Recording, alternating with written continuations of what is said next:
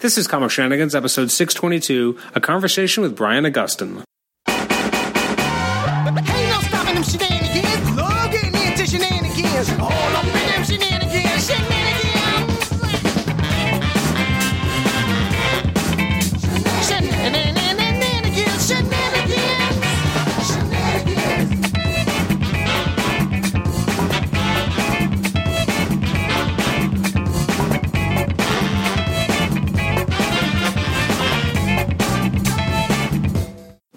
Welcome to the Comic Shenanigans podcast. I'm your host, Adam Chapman, and this is episode 622, a conversation with Brian Augustyn. I had the good fortune to speak with Brian recently, and we got to chat about Archie 1941, of which the first two issues have recently come out.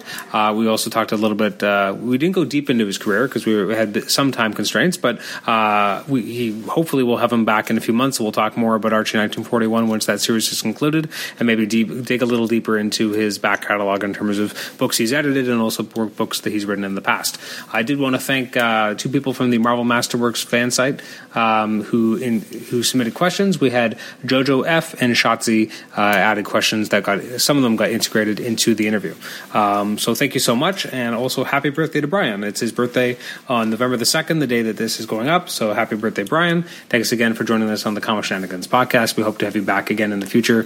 Maybe we could even have you jointly with Mark to talk even more about Archie 1941 and your many collaborations throughout the years, both as editor and writer and also as co-writers. So thanks again, but thanks also to you, the listener, for downloading this episode. You can always email me at comicshenanigans@gmail.com, like the show on Facebook, rate and review us on iTunes, subscribe to us on iTunes, and also listen to us on Stitcher. Thanks once again, and without further ado, let's jump right into the episode with Brian Augustyn. Brian, welcome to the Comic Shenanigans podcast. How are you today? I'm doing great. Thanks for having me. Absolutely. Now, you've worked in comics a long time, and usually I like to get to the heart of the matter and find out, where you kind of came into comics as a kid and how you entered the industry. But I want to make sure we talk about your current work first, and we don't miss out on that. So I'm very curious, how did you become involved in writing Archie 1941? Well, when I was editing at DC, I hired this unknown kid named Mark Waid to write The Flash, and then when I was getting ready to be a freelance writer, he and I collaborated on quite a number of projects, including Flash and Justice League Year One and a good bunch of other stuff. So we are A, pals, and B, we've been waiting for something to collaborate on again, and here we are. As it turns out, I think maybe the reason Mark roped me in, not that he had to work that hard, is he knows that I'm a history buff. Okay. So, and he wouldn't have to do any of the research. So I think that was the way it all happened. Okay. Now, so we've had two issues so far, and then they're really interesting and very, different from maybe classic Archie in some ways, because they're not necessarily fun, uplifting stories, but a really interesting period piece with the Archie characters set in 1941. Did that really kind of speak to you as being able to kind of do a period piece in that era? Absolutely. For one thing, as I'm sure must be known by now, the Archie comic debuted, or the character debuted, in December of 1941 in Pep Comics or one of the others. So there's this odd, convergence of history and pop culture, and yet the Archie comic has always, been a sitcom basically, and as such has avoided tying itself to specific time and place, and very much avoided serious topics. But the company's idea, and they came to us about it, was that it would be interesting to see what the stories might have been like had Archie been living in the actual time of his debut. And I think what they said to us was Archie, 1941, World War II. And I think the rest of it really did kind of fall into place very, I won't say easily, because Mark made me do all the research, but it came together very nicely. What's interesting about it is, and maybe this is part of, you guys kind of brainstorming, is that it takes place, after high school. Like, it basically starts as they're graduating, and so you have the characters turning 18 and becoming, the right age to be enlisted. Was that kind of done as a very conscious maneuver so that you could tell that grander story, or was there ever thought of still having them in high school, or was that just kind of a non-starter? Well, I think the idea that, although much to our surprise, they couldn't be drafted at 18. In World War II, the draft age was 21. Oh. But they could enlist with their parents' approval. Okay. At 18. So, to a degree, it wouldn't have been as interesting a story if the characters were still in high school and exempt, because that should be hanging over there. Will it happen? Won't it happen? Will I have to go? Will I be able to come home? Actually, to what the war does to the families when they have a son in the service during that time, those elements would have been lost to us if they were in high school. Further, it's not like they could just go home and turn on the TV and watch the news. For you young folks, that's because TV might have been invented, but it wasn't very common. And certainly, I have a feeling Riverdale didn't have TV. No. But I also think that framing the story, in a lot of ways, major events like World War II or the Vietnam War or 9/11, those kinds of things are often referred to historically as ends of innocence in a lot of ways. And I think we wanted to frame it with graduating, because I think we wanted to give them that last summer, which is the title of the first issue, with the freight train of history rushing towards them. What is it going to mean? How does it affect the different characters? As you've now seen from 2 issues, Archie is glum, a bit lost. I mean, and part of that is, this sense of history brooding over them. But it's also, I finished high school, what's next? No matter what happens next? Mm-hmm. And that was the motor that drove our thinking on the topic. But primarily, yes, we wanted to put them within reach of being in the military.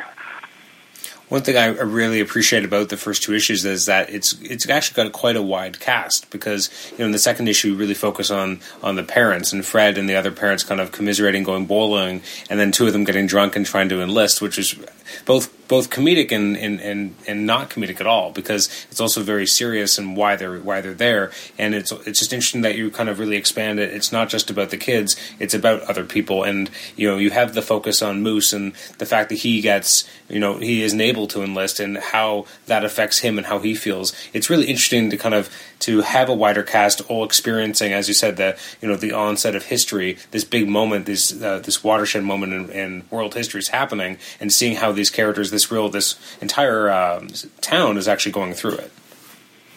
Well, I think that Mark and I agree in general that in a situation like Archie, where after 78 years or whatever it is, 79 years, we know them, the cast, as well as we do the town. And the town really is, in a sense, a character, or the character of the town colors how everything is perceived.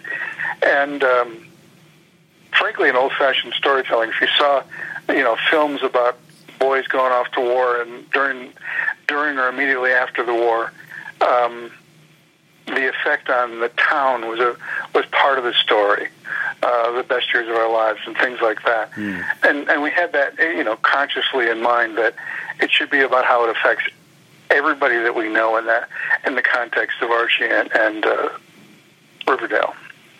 I hope I didn't say Smallville before. No, you definitely said Riverdale. Because I almost did just then. One question I had is, so how long is the series? I can't remember if they've said how many issues it runs for. It runs 5. Runs 5. Okay. No, it's Go been. ahead. No, I was just going to say it's been phenomenal so far. It's really interesting, and it's again a somber tone, but it's obviously about a serious period, and again using very familiar characters. Like everyone knows Archie in some way, right? Like they're very recognizable Right, characters, right. and then using them to tell a larger story with a really interesting historical context is really riveting. To see how the familiar is challenged and changed by. I mean, as readers, we all know how history goes, but these characters don't know. Well, no, and they were obviously they were exempt from being considered in this light before, because again, that wasn't the purpose. But again, I will say, it's Mike Pellerito and the guys at Archie, Vic Gorelick, who said to us, make it more melodramatic than comedic, and that opened up the whole sphere for us. That way we could do a fairly intense drama, inter-character stuff, the tension between Archie and his dad, which pays off after that bowling scene you talked about. Archie and Betty, Archie and Veronica, all the various character interplays get turned a little sideways. Mm-hmm. I think, for instance, if they're living in a more serious time with, life and death right in front of them, there isn't a lot of silly flirting.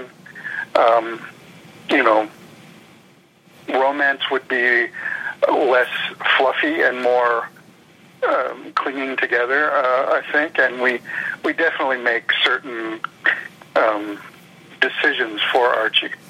Mm-hmm. Well, I mean, even on the last page of the second issue with, him kind of going up to the enlistment and being like, we wait for me, kind of, very serious feelings that people had because they didn't know what they were walking into and if they'd ever come back.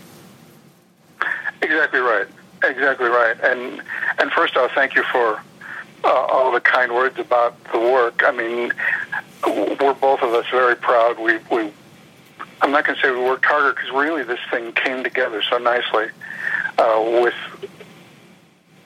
I think you have the leeway to fudge some things like that, but an awful lot of that history, as you said a minute ago, is known to us, if not to the characters.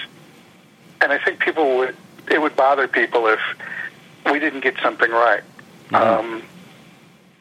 And spoiler alert, in the third issue, we discover that the first deployment of American soldiers are going not to Europe and not to Japan, but to North Africa, because that's in the sense of the rollout. They rolled out in company with Britain and a few other of the Allied states.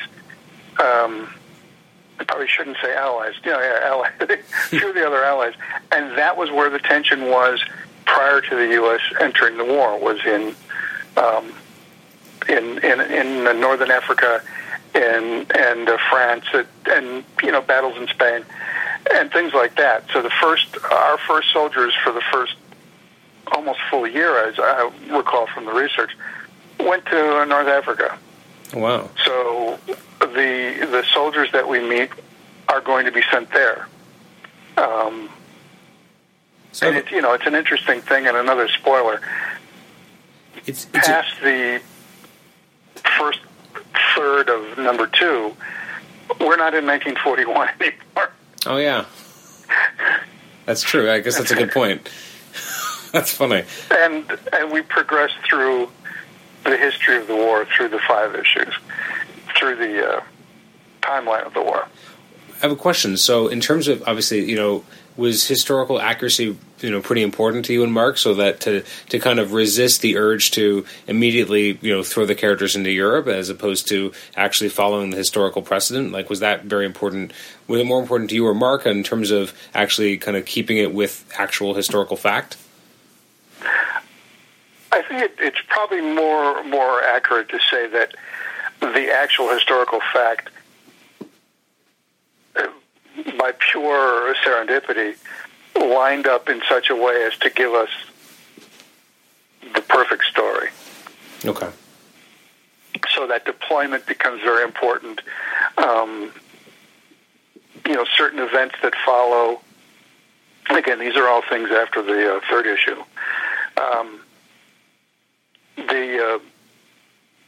Actual battles, actual historical events walk us through and walk the characters through. Plus, we play with home front issues like shortages, gas shortage, food shortages, coffee shortages.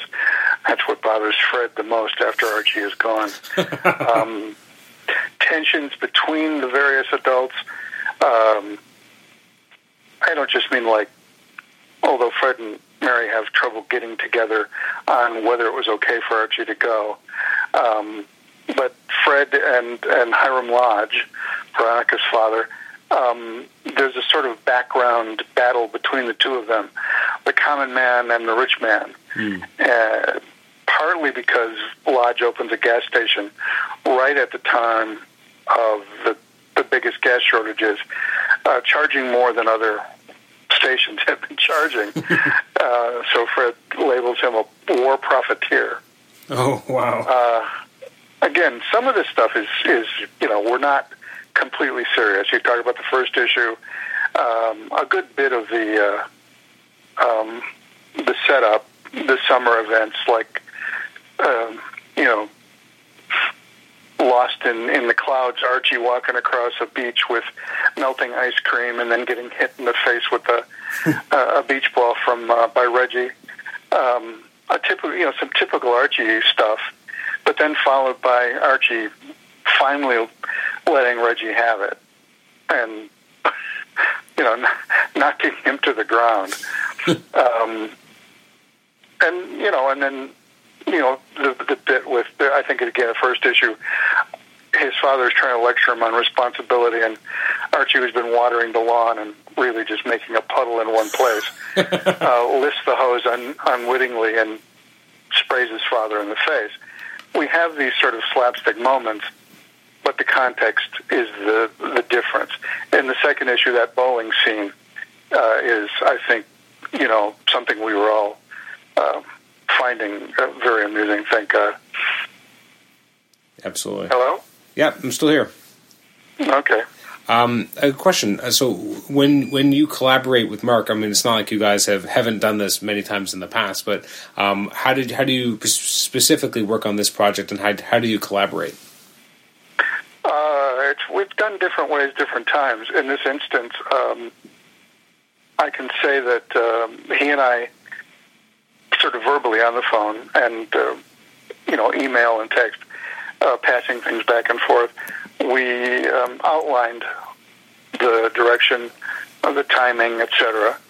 And then, because it's my penchant, I sort of volunteered then to plug in history and put us on an actual calendar. And in doing so, I found a lot of that serendipitous stuff that wind up moving the story and moving the characters.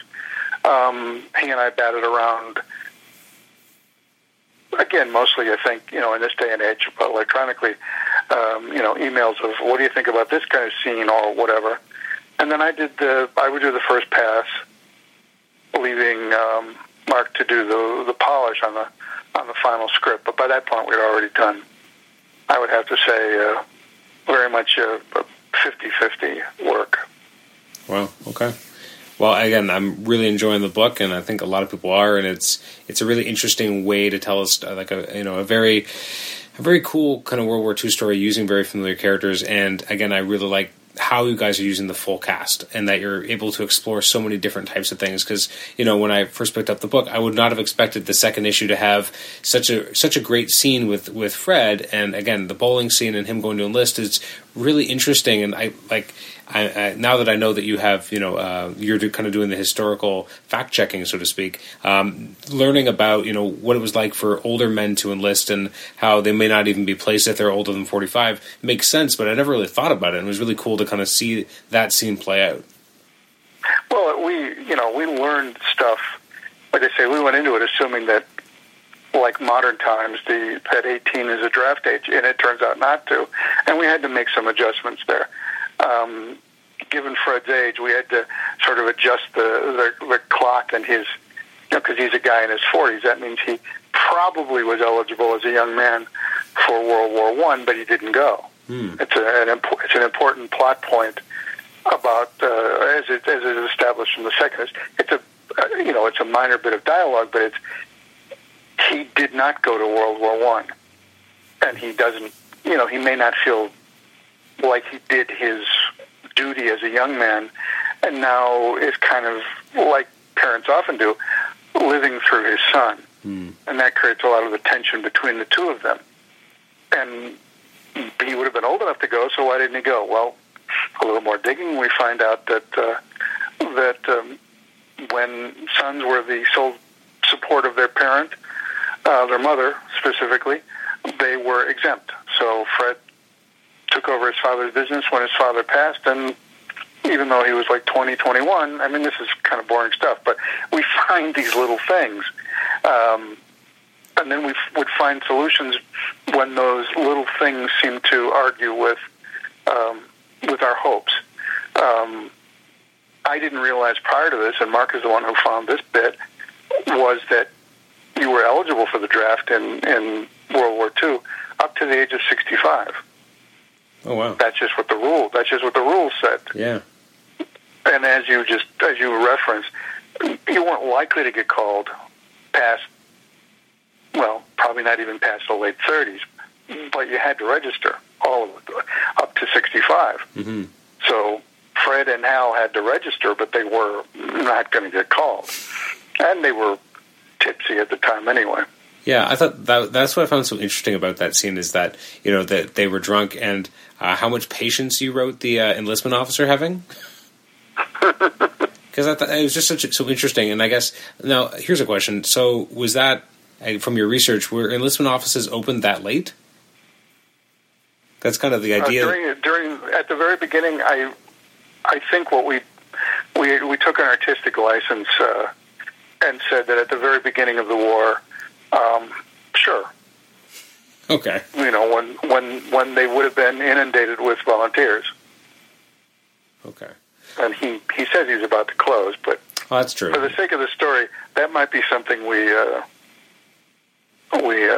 flashed our artistic license on that one. Absolutely. Well, again, it's a fantastic book. People should definitely check it out. I only have you for a little bit. I only have you for a little bit more time, and I did have some listener questions get submitted. But before I get to them, I just want to ask a very broad kind of generalization question. But what was it like when you did work in DC editorial in the late '80s, early '90s, before you kind of transitioned more into writing? What was the editorial kind of feeling at the time? Well, it was a very strange period of time, I think. I mean, no different than probably every other era before and since. Comics were going through a bunch of stuff. They were I think I was, right in the middle of my being at DC, and I was there for about just shy of 10 years, from 87 to late 96. During that time, they phased out all newsstand distribution and relied simply on the direct distribution and then on just the one company, the Diamond. So there were, a lot of expectations that had to be rediscovered or discovered for the first time in the way we did business. We're also going through a lot of technological advances with computer coloring and different kinds of printing and better paper. And we're also going through, especially once we got to direct distribution only, we went through sort of a major adjustment in the way things functioned on the publishing side because overall sales were predictable and very solid, but they were no longer doing returns, and the sales of a book could be figured much quicker. Mm-hmm. In the days when you had to buy comics at a drugstore or a newsstand, it could be months and months before you knew how well an issue did. So yes, it became better in one ways, and and probably not so great in other ways. It's also the period of all the stunting, stunt covers and trading cards and all that stuff aiming just at collectability rather than quality of the work itself. So those of us in creative and editorial, it didn't matter to us one way or the other. It helped us stay in business, but all that collectability was a distraction, I always thought. But I'll tell you, being in that, for good and ill, probably one of the best times of creatively and satisfactorily of my work. I mean, it was, try to think of, all of the great workplace comedies like Dick Van Dyke and Mary Tyler Moore and WKRP and all the other ones, times, a cast of 60 or whatever. There were soap operas and comedies and all kinds of stuff happening, and all of it built around, what I used to jokingly refer to as making donuts. All of this market research and, sales figures and all that, and what we were doing was we were making, silly 4-color, 10-minute, read stories. So it was it was the best of times, it was the worst of times. That's what I'm trying to say. Absolutely. I enjoyed it, and it was a good place to learn. When you did hire Mark on The Flash, what was so how long had he been editing The Flash up until that point, and what was kind of the general feeling around the office about The Flash at that point? Well, I think I'd been on the book at that point for maybe almost 4 years. Mark had started out as an associate editor at the same time I did. We were hired at the same time in 87, more or less, and we shared an office for a while, and then Mark left. So I already knew what he could do. Flash, during my initial editorial tenure, was following the curve of just about every book that got up into the high 40s and 50th issues. It was starting to crest and decline in sales. And it wasn't Flash it was just an expected curve. And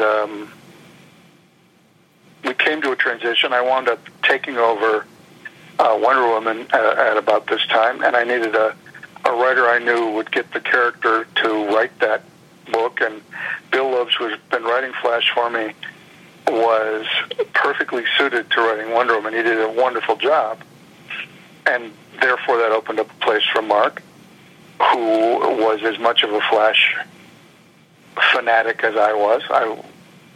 First comic I ever bought in the 1960s was a Flash comic. So putting Mark on the book was initially sort of twofold. It was, one, a chance to give him a book he'd be great at, a chance to have some fun doing it, and maybe to take some chances we wouldn't have taken because of the momentum, of another, that with Bill, we've been doing this for a while, and I'm not saying we ever hacked it out, but, the infusion of new talent I thought would energize us, and it did. And like a year or so later, when we found Mike Wieringo, the sadly late and lamented Mike, the book kind of exploded. Mark had some momentum going, and Mike, within a few issues, became even more brilliant than when we hired him, and we had our lightning in a bottle moment, and we reversed the trend, sales trend. So I think we stayed fairly steady with Mark coming on. There was a little tiny, upward lurches as we went, but right around the 90th issue of Wally, the Wally Flash book, I think we started bumping up back into the big leagues with, the sales like, Batman, Superman up into the high high 90s, more or less. I think we were sniffing at 100,000 sales, which I don't think anybody does anymore. Not generally, no. Back then, in fact, in those days, cancellation was, like a given if you reached 35,000. Such a different time we live in now. Companies can add their books together to 35. I don't know, but and that's just, it's a different place now. But all in all, it turned out to be creatively terrific, and like I say, that lightning in a bottle moment of Mark and Mike figuring it all out at once, and fans catching on at the same time as everybody in the office. I think it did pretty well for us. It made it certainly said we did our job. We told compelling stories. We collected certainly a strong fan base, and we made the sales increase. But what more could you ask? For sure. I mean, it says something that people finally remember.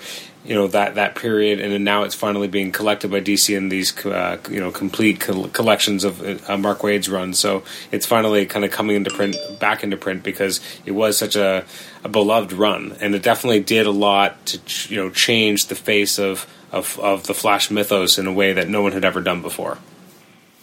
Well, we were reviled in the 90s for coming up with the Speed Force. People thought that was, I don't know, cheesy, or maybe simply felt that it monkeyed too much with the history of the character, and I'm pretty sure we pointedly worked not to have it change anything, simply did it as a background fact you didn't know yet. And I think we worked very hard not to deny the history up to that point at any given moment. Mm-hmm. We always looked at, Frank Miller and Daredevil. We'd never heard of Stick before, but that doesn't mean he wasn't there. Absolutely. That's a good point. So that was our model. And, now the TV show is a hit, and I say this with a certain level of ego. I'm pretty sure that's more Wally on the screen than Barry, but they call him whatever they want to. But I think there's an awful lot that we see bouncing back at us from that run, including the by now fan and company blessed Speed Force. So I'm pretty happy with that as a legacy. And I go to the conventions. I go to conventions, and I still run into fans who tell me, I like what they're doing, but your Flash, Wally's Flash, will always be my Flash, quote unquote. Absolutely. Well, so there's a whole generation. There's a whole generation that grew up on that. Like, that's, they grew up with Wally as their Flash, and I'm kind of in that same generation. And as much as I like Barry a lot, I grew up with Wally, and a big part of that is because of the run that you were editing and working on. That's the Flash I love. Well, I appreciate that. We thank you very much, and I'm always glad to hear that. I know we're running short on time. I have a few lightning questions. Don't worry at all about the time. As long as you have it, I'm fine. All right. So we have some questions from some listeners. The first question is: was there concern about the twist of Zoom being the villain and the return of Barry Allen leaking out? I guess there was. I mean, we didn't tell anyone, so we literally became sort of junior mad scientists hiding in the attic and rubbing our hands together and cackling. But I mean, we were careful to make sure the art team kept it to themselves, and I think they did. I know for a fact that I didn't tell anyone else in the office, including the bosses. Oh, really? And I never heard anything negative about it. So, was there any? In fact, that run was our bump, our first bump in sales. So I have a question about that. So, I mean, the whole storyline is called The Return of Barry Allen. It's like, how much, like, did the bosses kind of be like, well, we killed him, so do you have, like, what are you guys doing here? Like, was there discussion, and what was the kind of the germ of that? Like, it's a very evocative title to even put on the story because of how, relatively recently at that point you guys had killed off, or not you guys, but DC had killed off Barry. So was that kind of a hurdle to go through with upper levels of management?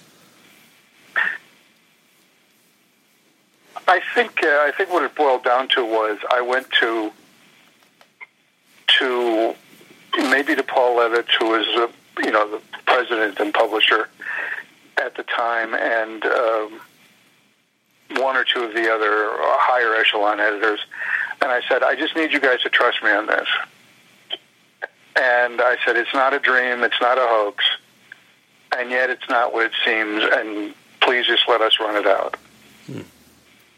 And the same was true of working with the marketing department.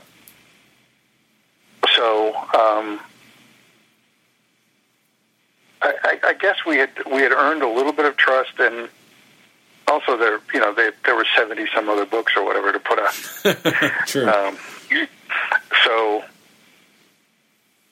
our book, in the middling doldrums of sales, it's like we couldn't have done any real harm, I think.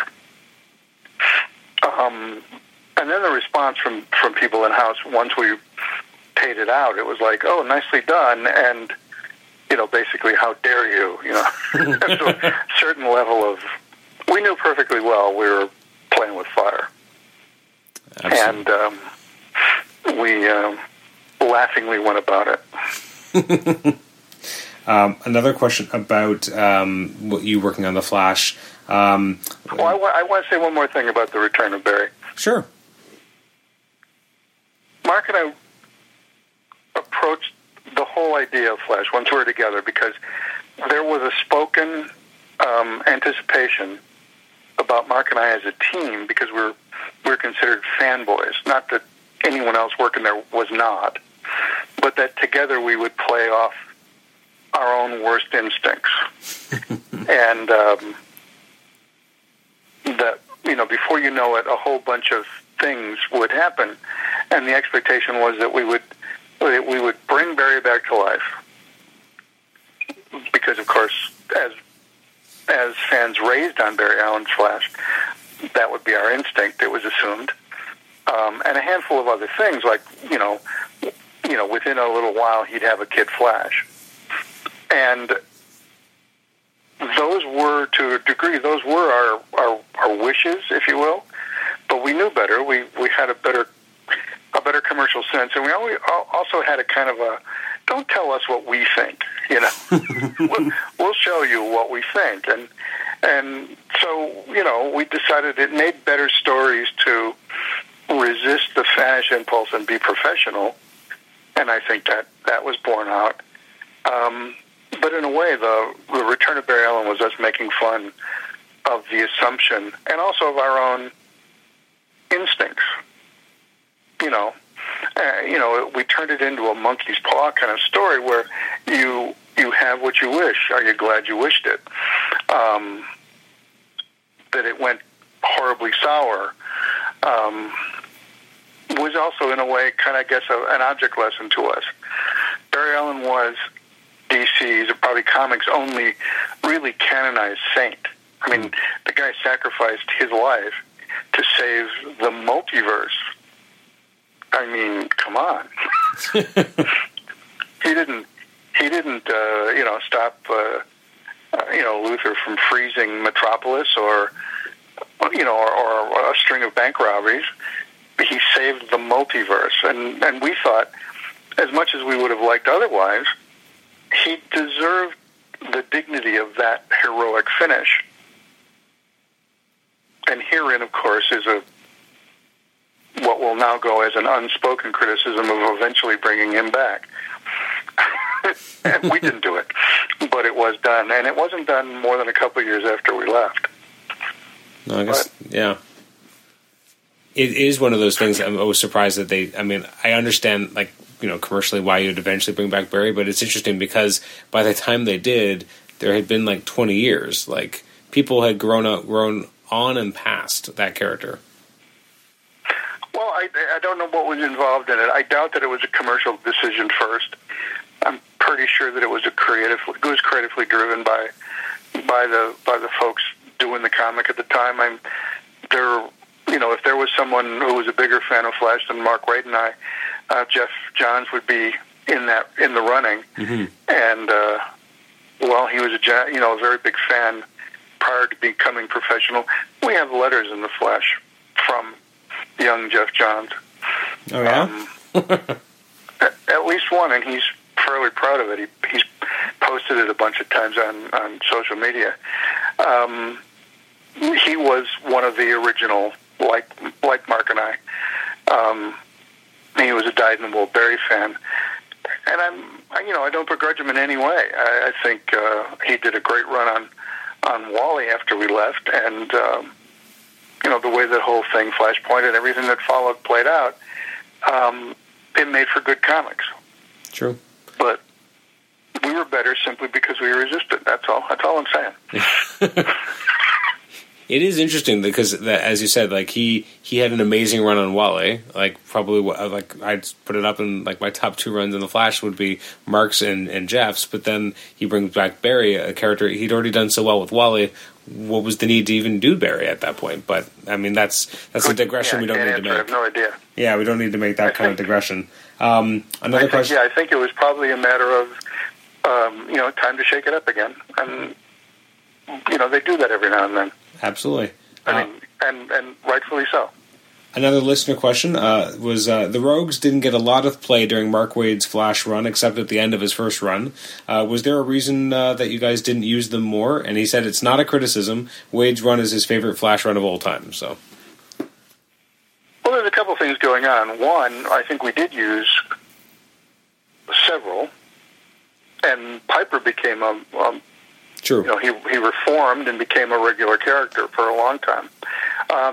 And that was what Bill brought him in.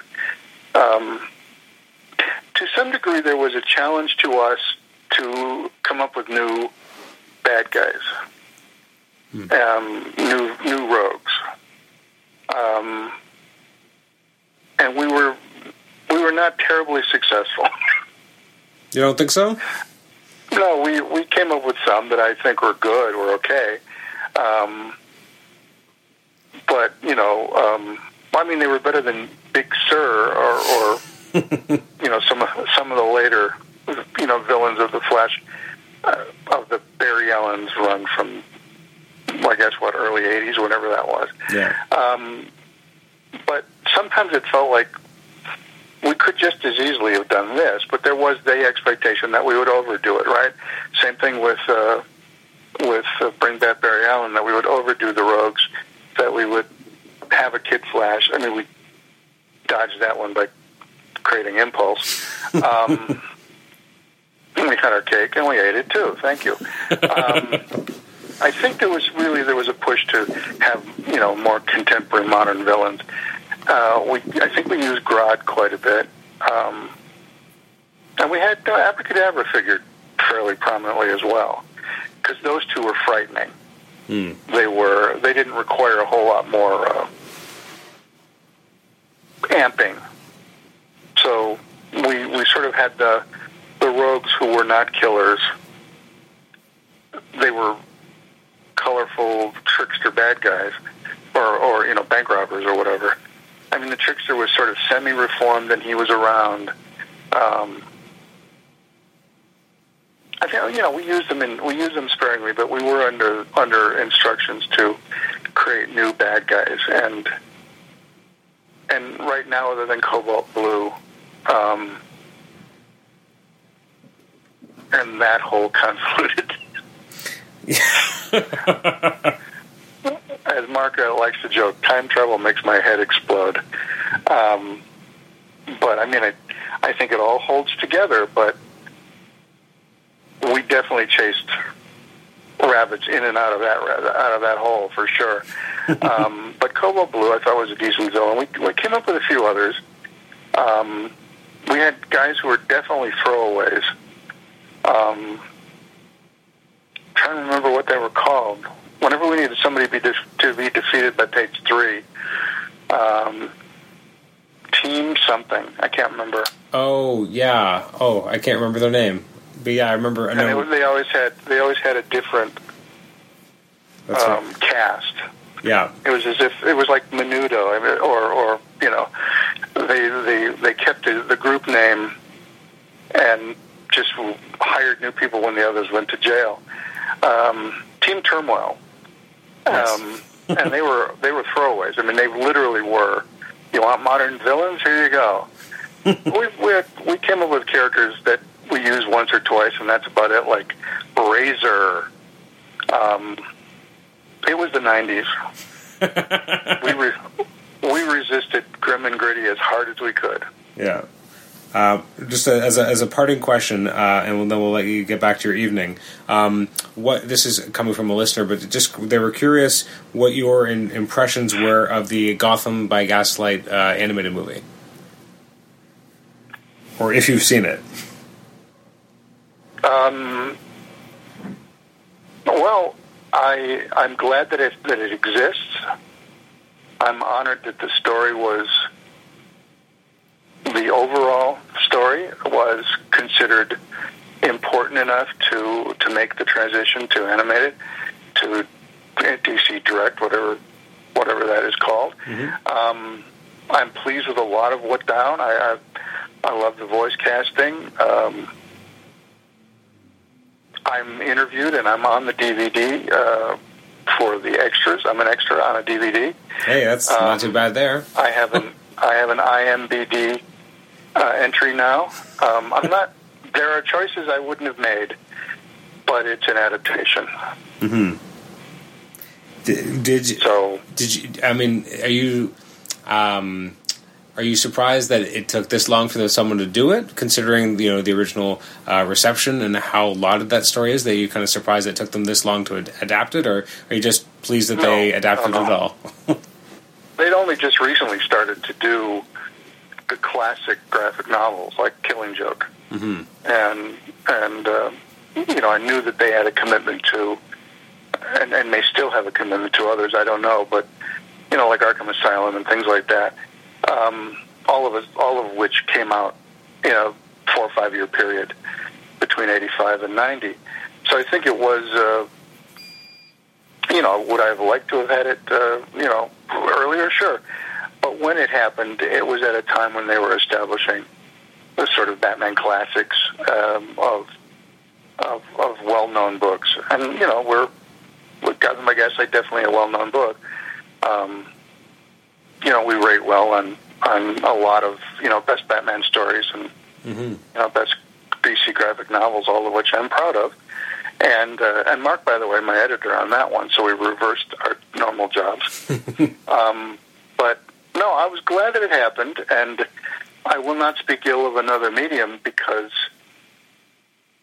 they did it. They had a different job, and my original book was 45 pages or 48 pages long, and that would not fill the 98 minutes or whatever this was without expansion. They touched on things that I was very much. I really liked the inclusion of Selena Kyle, and wished I had thought of it in the original book. But I'm really pleased with her addition to the storyline. Upon reflection, the mystery was important to me only in the sense that Batman's a detective and he should save himself. But the primary intent of our book was, once you're Batman and can't come up with an alibi, if you're framed for a murder, how do you get out of it? Mm-hmm. Well, that conceit was translated whole cloth. So, the main point of the book was gotten. Their solution was different, but it speaks of the wider, both in terms of storytelling time and you introduce one stranger in a graphic novel as we did. Well, is it going to be a big surprise when they turn out to be the killer? No. So, I wasn't doing Ellery Queen. And they, obviously, with this as an animated piece, they had a much, I think, bigger challenge to make the reveal surprising. Pleasantly surprised, unpleasantly surprised, it's up to the viewer. Absolutely. Well, Brian, thank you for spending so much time with us this evening, and I'd love to have you back in the future, maybe when Archie 1941 is complete, and we can actually kind of go through issues 3, 4, and 5 and kind of deconstruct them a little bit in the future. But thank you so much for spending your time with us. Thank you so much. My pleasure. Thank you. Thank you.